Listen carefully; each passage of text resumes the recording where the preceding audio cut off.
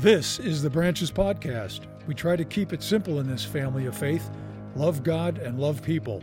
Let's not make it harder than Jesus intended. If you'd like to know more about our community of faith, you can visit us at www.branchesoc.com. For those of you that are new or feel new or are a new face here, my name's Ryan. I am one of you.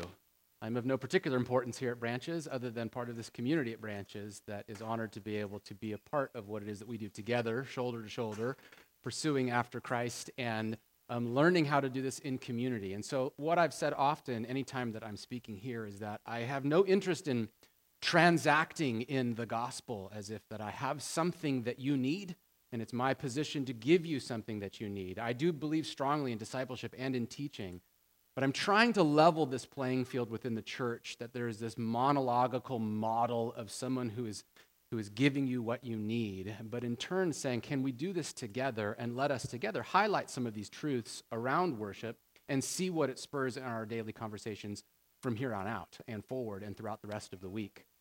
We've been in this series of spiritual disciplines, which is like, I still get that kind of maybe even literal groan, right? Like, spiritual disciplines.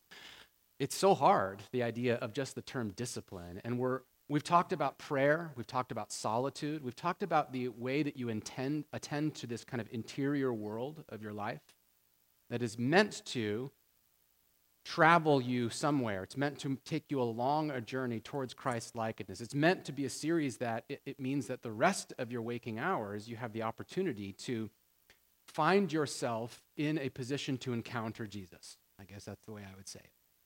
What are we doing to allow ourselves to be in a position to encounter the Lord?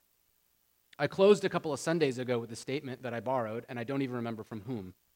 It's old. It might be like Blaise Pascal or somebody that's much smarter than I am that said that the man with an argument is not superior to the man with an encounter. And so what he meant by that is that we are on the shoulders in the church of men and women who testify to encountering the risen Savior. We don't stand on the shoulders of an argument or on a rational truth. I'm not saying that the church is irrational in some sense, or that this gospel is irrational. What I'm saying is, we stand on the shoulders of those who've encountered Jesus.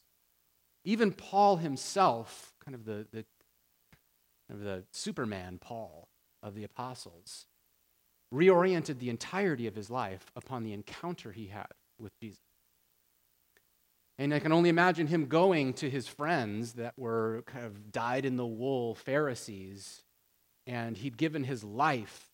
He had risked his life. He had given his entire being to a way of being that he's asking them to get his perspective on. I'm reorienting all of that because I encountered Jesus. I encountered him. And Jesus didn't come and confront Paul with a sense of, I am giving you a new truth. Though he did. But what he did is encounter him. And so when we talk about worship, what we're really talking about is an encounter. And I said many weeks ago that there was a time I was slotted to speak, and it was going to be on worship, and it felt like we're kind of literally gathering in a parking lot, and it feels like that I'm a swim instructor, and I'm asking people to come to the parking lot and talk about swimming. And there is no pool, and there's no water, and we just sit around and we talk about swimming. When the truth of it is that I would much rather be a church that is so busy embodying our life in faith, doing the thing, swimming, and not fully understanding it, than fully understanding something that we never do. I just don't want to be a part of a church that fully understands something, or at least is under the impression that we understand something that we just have a hard time fully embracing in our actual lives. So, did anyone get out their phone when I asked the question, what percentage of your waking hours do you spend in worship, and start doing some math? I even heard some people like, I don't know the math, or doing the mental math of like, I have 7 hours night sleep, and I can wake an hour, and then I have this. I did a little bit of the math. Not for you. I did it for me. What percentage do you think, in the term that we commonly understand of worship as like this corporate worship, what we're doing here, what percentage of my week of waking hours is that? Any guesses? 100%. The answer is 100%. Correct. It's 100% for me. What was it for you? Just kidding. It's not. Yeah, good, Matt, you're on. It's less than 1%. It's less than 1%. Yeah. For me, when I did the math, it's less than 1% of my waking hours is spent in corporate worship. Musical corporate worship, what we do here. So that starts to beg the question, what is worship if our lives are, if practically every other category of our lives is of greater proportion in my life than that which I even do here in corporate worship? Possibly is there some reorienting of our perspective, our priorities, my priorities around what, why, how, and what this looks like. And worship is in this spiritual disciplines category, but it's altogether unique and separate. And the reason why it's altogether unique and separate is we go through these disciplines of solitude, communion with the Lord, prayer, time with Jesus, and in many ways it feels a little bit like a life hack. We live in this world of scrolling Instagram and everyone's got their life hack of what it is that you need to do to make your life better. And it feels like the church is a Sunday morning we just talk about spiritual life hacks, and this is stuff you need to do to life hack your spiritual life. But the truth is that worship is not a means to something. It just isn't. It isn't a hack. It isn't something that gets you somewhere. It isn't a road or a journey towards something. It is the end result of something that's done. It is the arrival. It is not the destination or the journey. We don't worship so that fill in the blank. We just don't. We worship because, and the big question is, what is that fill in the blank? What is that we worship because of? So I want to take us on a little bit of a path, as briefly as I possibly can, on the trajectory of worship as it's existed since the early church began. And by that I even mean prior to the Acts movement and prior to Jesus, even in the inception of the people of Israel and God's relationship with humanity, there was a form of worship that existed in some form and some fashion, right? And the Old Testament has a lot to say about worship. There's a couple main words it's used, and the New Testament is staggeringly silent on it. In fact, there are no gatherings in the New Testament called worship services in the Scriptures. It doesn't exist. The concept of what we do at branches on Sundays, as described in the epistles, the letters that the apostles wrote to the church, in James, John, in Hebrews, in any of these, the idea of what we may have in our mind of kind of group corporate worship and singing is all but absent. Not entirely, but all but silent. It's like it's been boycotted in the New Testament. It doesn't exist. 1 Corinthians does talk about the whole church gathering together. Acts talks about attending the temple, breaking bread in their homes. It talks about the community. Hebrews talks about not neglecting to meet one another in 10:25. There's a bunch of passages. But what is becoming of the word worship that's been used for millennia prior to that around what worship was? So I want to start with this Revelation 22:9 passage as the end, not the beginning. John is being confronted with an angel. It's his apocalyptic vision as he's in prison on the Isle of Patmos, and he's writing what he's encountering. And here, as he's saying, "But he said to me," John speaking now, speaking of an angel, "Don't do that." The what? What does he want him not to do? The word used there is worship. That's what he's implying. Don't do that. Don't bow at my feet, the angel says. I'm a fellow servant with you and with your fellow prophets and with all those who keep the words of his scroll. Worship God. He's reorienting even John's perspective of don't worship nothing. Don't worship something else. Don't worship me. Worship God. There's this positive command, and it's one of the few, actually, in the New Testament. So let's take a tour, a brief tour, but let's take a tour from the Old Testament and the New Testament about what worship was, became, and is now. And then maybe it will be a lot. I was hearing some things from the groups that was like, yes, okay, cool. There's some people that are right in line with what we're talking about this morning, which is awesome. The Old Testament main use of the word is hishtanavaha, the hard one to say. It's a mouthful. And it actually is connotating to bow down. It totally is connected to physical posture. It has everything to do with what you're physically doing. And it's used 171 times. It's all throughout the Old Testament because the Old Testament was a geographically centralized, nationalistically centralized, localized, like ritualistic process of the temple, and worship was confined within that. The intersection of heaven and earth was the temple. Where God met with humanity was the temple. So the sense of heaven meeting earth was localized, was geographically specific, was confined within liturgy and form. It had a very particular form. If you think of any of the passages talking about the temple, it is staggering how particular it is with regards to how it was set up. To the centimeter and measurement of the walls and diameters, and to the spaces within the temple, to the process that they went through within their worship. All of that was very, very particular. The form was very particular. In the Greek, that gets translated to proskuneu. You might be hearing how it relates to prostrate, or the idea of bowing down. It has everything to do with, again, with posture, and that occurs all throughout. There's also a Greek Old Testament. Much of that's been translated in Greek. That becomes proskuneu. The Greek New Testament also includes that word 26 times, but it never is associated with what we just did 15 minutes ago in corporate worship. It isn't used there at all. It's absent entirely. But it is used.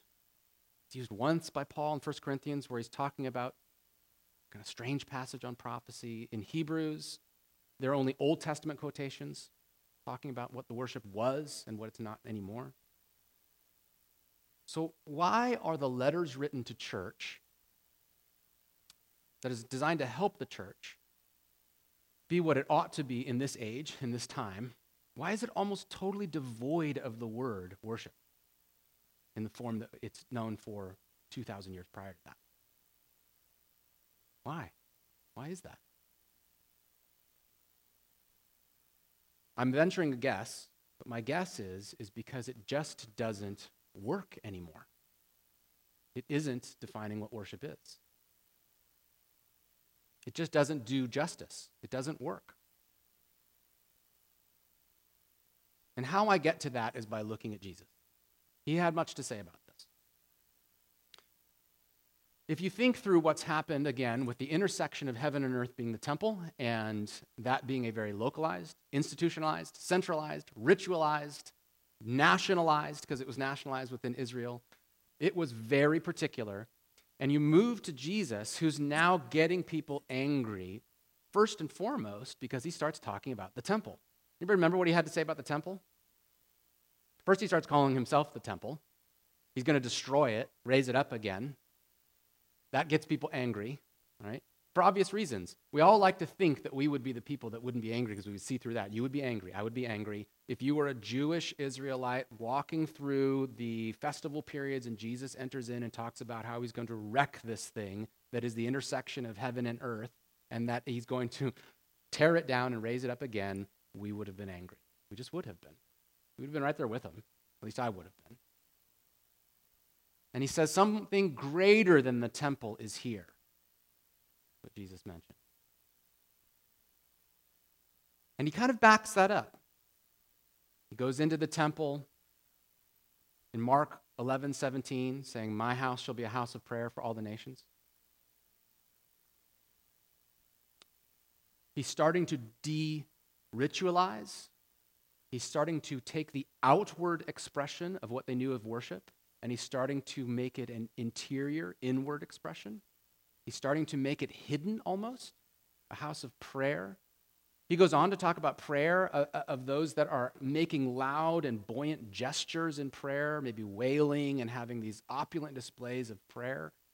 And he's talking about how it ain't that. Don't do that. You got to hide in your closet and go away and find a way to commune with God that is devoid of your form that you understood. The outward expression of worship, Jesus is changing. John 2:9, he goes on to saying, "Destroy the temple and I'll raise it up." And that starts the domino of now people are angry at him. And this is the process that starts him to be murdered. This is the beginning of his murdering, is because he starts to throw a wrench in the gears of the outward form of worship.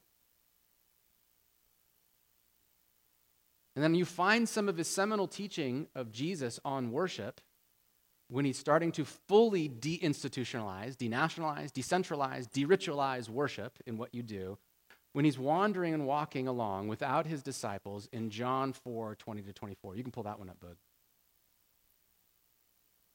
Fascinating portrait of Jesus wandering along.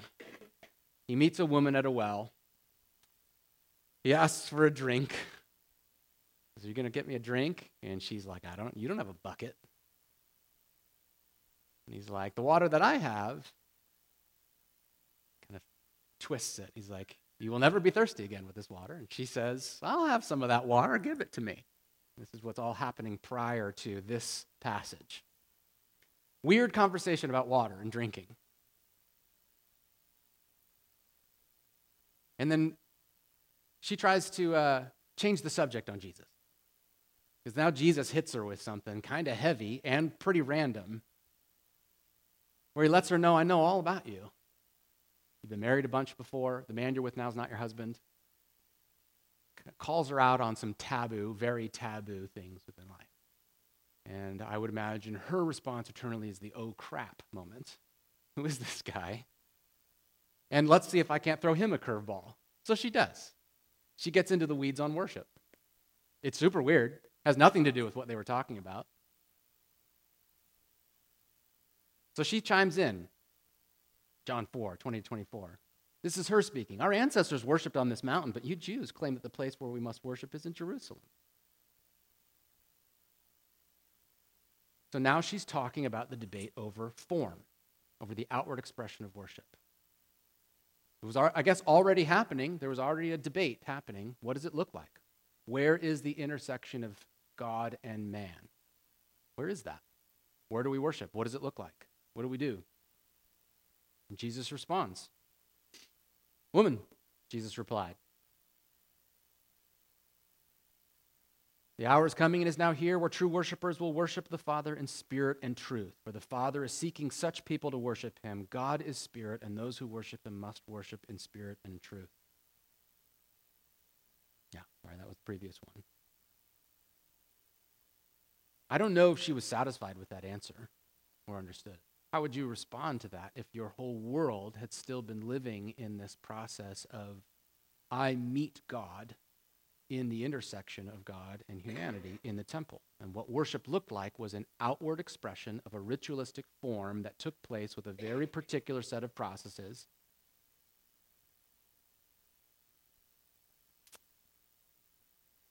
And he's starting to fully decentralize this. He doesn't come right out and say neither. But that's what he's saying. He's saying neither. I'm not going to fall for the trap. It's neither. He answers with the confusing, there will be a time, the time's now, where worship's going to be in spirit and truth. And what God seeks is people who are truly worshiping in spirit and in truth. Sets the assumption that it's neither. And what you're talking about in the hills or in the temple, I'm saying it's neither of those. And I'm saying the Lord seeks something that's different, altogether different than that. So we move on through Jesus' ministry, deinstitutionalizing, and we get to Matthew 15:8-9. And he's still traveling through his earthly ministry and confronting the outward form of worship. He's been in the temple, and he's attacking that outward expression of worship and making it an inward expression of worship. He meets the woman at the well. She's talking about the outward form of worship, and he goes to the inward form of worship. He comes now in Matthew 15:8-9, and he's addressing worship that's happening, the outward form. And he says, these people, they honor me with their lips, but their hearts are far from me. They worship me in vain. Their teachings are merely human rules. He's seeing the outward expression, and what he's saying is, I am concerned of the internal essence of worship, not the outward form.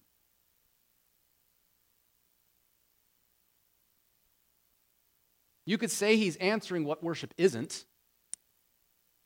You can do as many things as you want, go to as many church services. You can do as many external forms of worship, and it may be in vain. That's possible. What he's saying is that's possible. It's possible to worship in vain, to go through the motions, and Jesus would say it's in vain. He's saying all true worship is in essence a matter of the heart. It's more than that, but not less. Say it that way. All true worship is a matter of the heart. It is always more than that, never less. And what he's showing and seeing here is the outward expression of worship is vanity devoid of the interior world that you attend to. When they talk about your heart, of what it is. The outward form, Jesus testifies to some of the reason why those words, proskuneu, hishtavahana, the Greek and Hebrew words for worship, why are they boycotted in the letters to the church in ways to talk about the outward and external form of worship? Why? Because Jesus did that. Jesus is saying it's not about that. It is that, but so much more. It is always about a matter of the internal expression, this internal garden that we tend to with these spiritual disciplines, about communing with the Lord. So it becomes a lot harder to go through the motions in worship and feel like we're doing it right. And I hate that expression. Are we doing it right? Doing worship right? Because it's just not a test. And I was talking to Nancy, we went for a long walk on the beach. And even like Tyler this morning, as we were talking about art and some of the ways in beauty, having a discussion around like, if somebody said, hey, do you love Nancy? And they asked me that, even if it was a stranger, I would say, yes, of course I do. And say, how do you know? Well, I know because I know. And I said, yeah, but how do you know? I said, well, I know because I know. And then they'd be like, well, I don't believe you, prove it. And I said, I can prove it. And all the ways that I would describe proving why I love Nancy would have everything to do with what I do, right? Because I live sacrificially in some sense for her because her priorities get placed over mine, ideally. Because there's a sense of sacrificial love, because we are aligning ourselves in heart and mind and spirit, because we have unified our affections, because there's all kinds of things that I do to say, I love her, and I know because I know. But what we're really talking about is this knowing that is the way that when you see something as if, forever ago, back when we met at Shoreline in the high school room, Boog did a series where he had a Rembrandt painting, and I think, if you remember correctly, I think it was The Calling of Matthew, or maybe it was The Boat on the Sea. I don't remember which one you used. But it was one of the many ways in which Rembrandt paintings are highlighting a knowledge of the character of Christ that isn't about the colors and physical properties of the paint, but about the intention of the artist. And you see something in a way that you look at the painting and go, I see. And we use language of vision to talk about a knowing that has nothing to do with a rational assent, just that, but it has to do with a deeper knowing. Like, how it is do you know this? What do you know to be true? Has everything then to do with how it affects your posture of your heart and your affections. The impact that your knowledge has on how you feel matters. And good art makes you feel. It doesn't just make you smile in a sense of like, I appreciate the technicalities of that. But good art is the stuff you stand in front of and go, man, that makes me feel something. I'm moved in my affections because it's pointing to something so much greater than paint, because it's just paint. But it's not about the paint. It's about the connection of my mind with the heart and mind and the intention of the artist that is highlighting a knowledge that is deep. And I go, oh, I see now.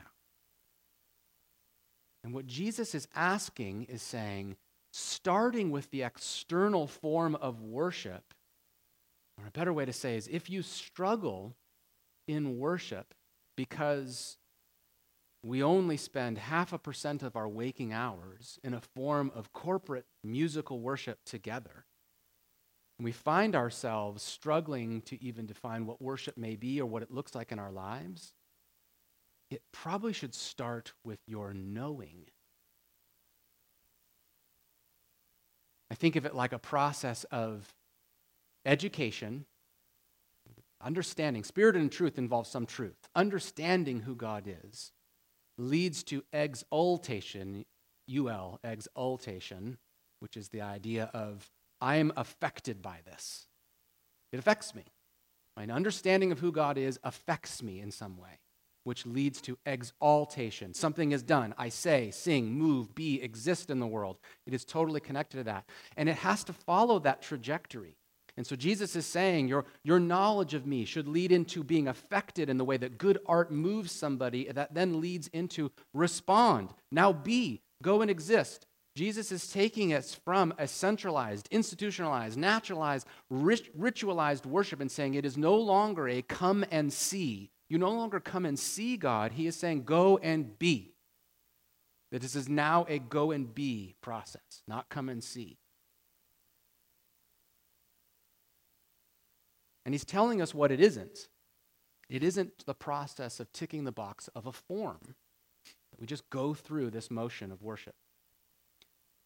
And it has everything to do with how we've attended to our desire to place ourselves in the proximity of Jesus through people, through community, through the church, through beauty, through art, through music, in a way that we can encounter Jesus.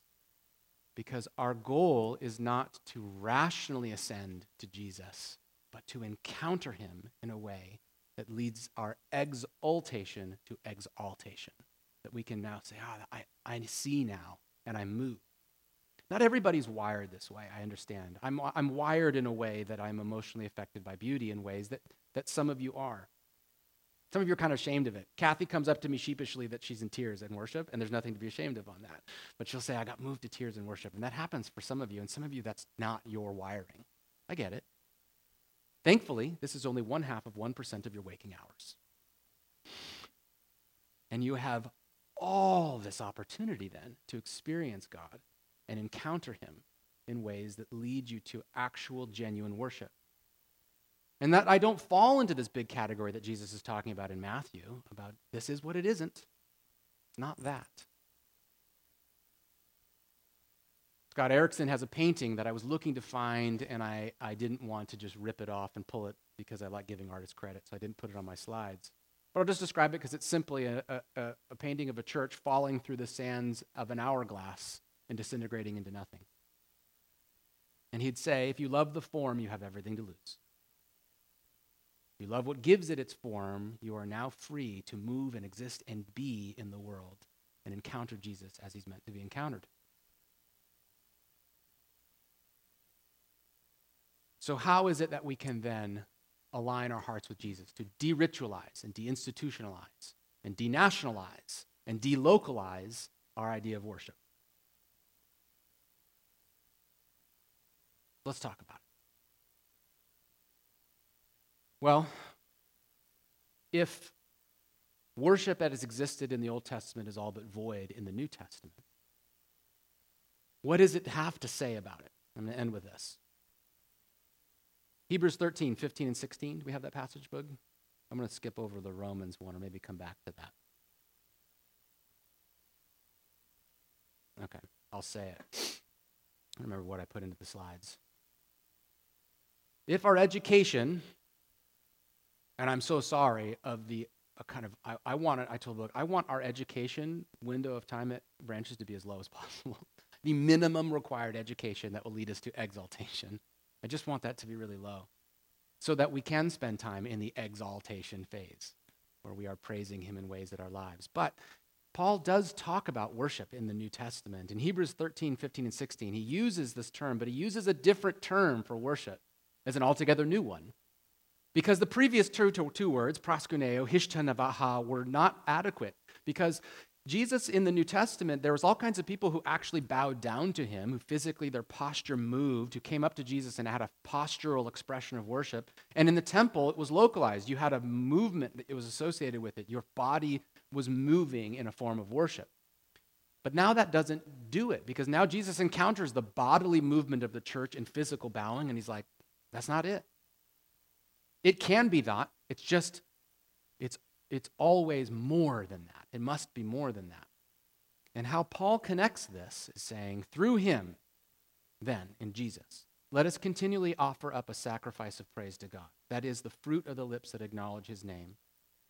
Do not neglect to do good and to share what you have, for such sacrifices are pleasing to God.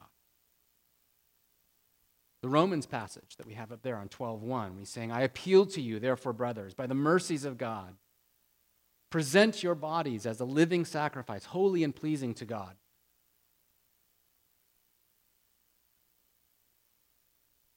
This is your true and proper worship. You'll notice the shift that happens in the church, that your worship then does become about how you embody you being affected and encountering Jesus in the way you treat others. The one another's within the New Testament, about loving one another, lifting up one another, sacrificing for one another, honoring one another. It's littered with it. How you show hospitality with one another, welcoming one another in Romans, having fellowship with one another in John, caring for one another in Corinthians, doing good to one another in Thessalonians, encouraging and building up one another in Romans, and outdoing in showing each other honor, as we see in all these letters to the churches. All of a sudden, our worship gets moved way beyond just our musical expression and moved into, how do you treat your fellow neighbor in Christ, brother and sister in Christ? How do you treat each other? Is your act of worship. The exaltation of the education, and then it's led me to be affected by who God is, that spills over into what we say and do, that then, it needs to translate in how we treat one another as our expression of worship. And now we're freed. We're freed so that I just don't have to fixate on this 0.5% of my time that we do in corporate worship. It is an essential and vital part of the church, and we'll talk more about that in future Sundays, about musical worship, beauty, art, the way that that place is there. But you're freed then from this narrow, small-minded focus of just like, I have to go through this outward form to be worshipful, and we're freed in Christ to say, you no longer have to go through this outward form. You are free to live and be worshipful in how you exist in the world. And the way that you do that is by being affected and moved by who God is and having that spill over into what you say and do. So my summary. The inner essence of worship is to know God truly and then respond from the heart to that knowledge by valuing God, treasuring God, prizing God, enjoying God, being satisfied with God above anything. And then that deep, restful, joyful satisfaction in God overflows in demonstrable acts of praise from the lips and demonstrable acts of love in serving one another in Christ. Your service to one another is an essential ingredient to your worship that gets included in what we say and sing. So it's the tip of the iceberg. What we say and sing is literally the tip of the iceberg. And what's all underneath that is the ways in which our encountering Jesus allows us to spill over into the way we love one another and love in the world. And my hope is that if in the future someone asks, what % of your waking hours do you spend in worship? That it is possible to say, well, if I believe what Jesus says to be true, isn't it 100? Isn't it possible for it to be 100? Paul's exhorting us when he says, in everything that you do, whether you eat or drink or sleep, kind of gives this laundry list, always giving thanksgiving, praising the Lord. He's talking directly to those who are saying, well, what about the ritualistic process of worship of an external form? And he's like, now you get to go and be. Your week this week can now be filled with ever-increasing opportunities to encounter the Lord through your spiritual disciplines that will move your heart to how you exist in the world so that you worship God from a place of knowing that goes far beyond what you've rationally ascended to, but what you know to be true because you've encountered him. And if you haven't encountered Jesus, put yourself in proximity to him through others and through these disciplines and just see what happens. Just see what happens. See what happens in prayer and in solitude, and in worship and in singing. See what happens when we respond in worship, when we cross the line of intentionality to say, all right, well, I'm going to start singing. Let's see what happens. And embody your encounter in your posture, in your words, in your conversations, in your actions, and in your relationship. I invite the band to come on up while I pray. Heavenly Father, there's just too much here for me to feel like I even have a full grasp of what it is to be your image bearer, to exist in the world as an ambassador and representative of you, and that I confess that there's so many times where I go through the motions. Ask forgiveness, Father, for the ways in which I worship in vain. I pray, Lord, for your movement of my heart, that what I know to be true of you now moves into a deeper knowledge of me exalting you in my affections, and that you would give me the honor of partnering with you in moving and being in this world as a way of worship. As I care for others, as I sacrifice, as I love, that you're honored by all of that. And as we sing, Lord, this small 0.5% of our waking hours, help us to not worship in vain, but to lean in. Come, Holy Spirit, to minister to our hearts, to give us that knowledge and that knowing. We thank you for your presence in the name of Jesus. Amen.